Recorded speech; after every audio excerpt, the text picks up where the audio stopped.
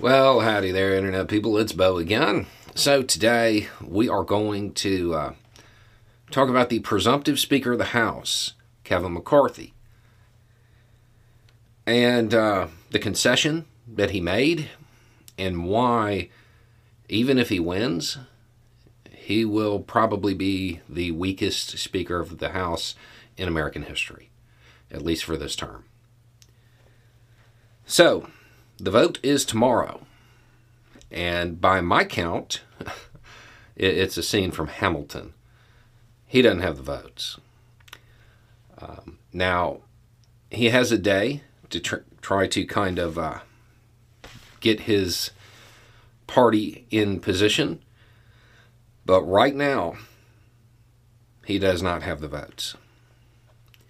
He made a major concession, and it will be that concession that contributes to his inability to lead.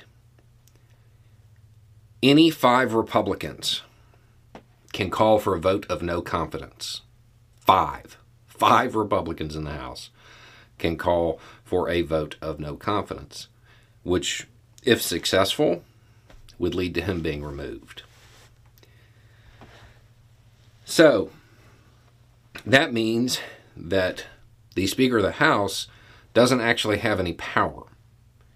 The representatives have power over him in that position, because any even remotely influential representative can get 5 votes, especially given the fact that there are 5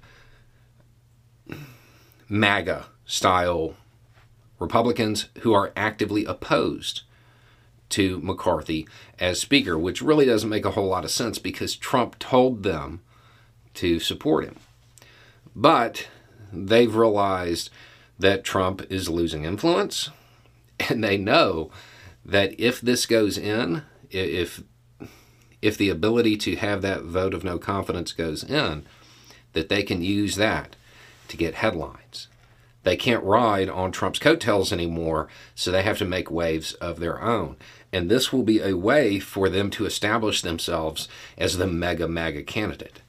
Kevin McCarthy, he's a leftist. It's coming. Or a rhino. You've already got a number of them saying that he doesn't believe in anything. He has no ideological basis. Which, I mean, maybe that's true. I've never met the guy. But with all of this in play, and dozens of Republicans in the House unwilling to say how they're going to vote, it seems unlikely right now that he has the votes. Maybe he can pull them in. But even if he does, with the division within the Republican Party, with the habit of Republicans in the House wanting to create a circus, to get headlines, to get social media clicks, which they, for whatever reason, after all of these failures, still believe translate into votes, he's gonna be a disaster. The House is going to be just a giant mess. By making this concession, he handed the rank and file of the Republican Party all the leverage, all the power, because they don't actually have to win the vote of no confidence. They just have to get one. And every time. Another day is here, and you're ready for it. What to wear? Check. Breakfast, lunch, and dinner? Check. Planning for what's next and how to save for it? That's where Bank of America can help. For your financial to-dos, Bank of America has experts ready to help get you closer to your goals. Get started at one of our local financial centers or 24/7 in our mobile banking app. Find a location near you at bankofamerica.com/talktous. What would you like the power to do? Mobile banking requires downloading the app and is only available for select devices. Message and data rates may apply. Bank of America N.A., member FDIC. And they do, his political future falls a little bit further. So it appears that even if McCarthy does somehow manage to pull this off and become Speaker of the House, there's no power. He won't be able to lead. He will be basically the clerk for the Republican Party.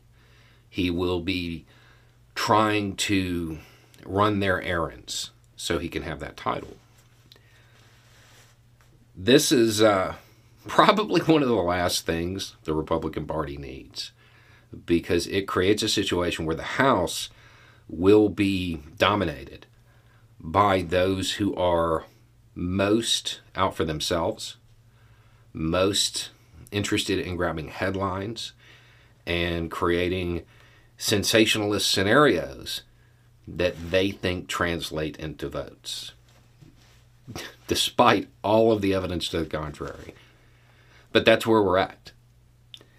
So we'll have to wait and see how the vote goes. But even if McCarthy becomes Speaker, he's Speaker in name only. Anyway, it's just a thought. Y'all have a good day.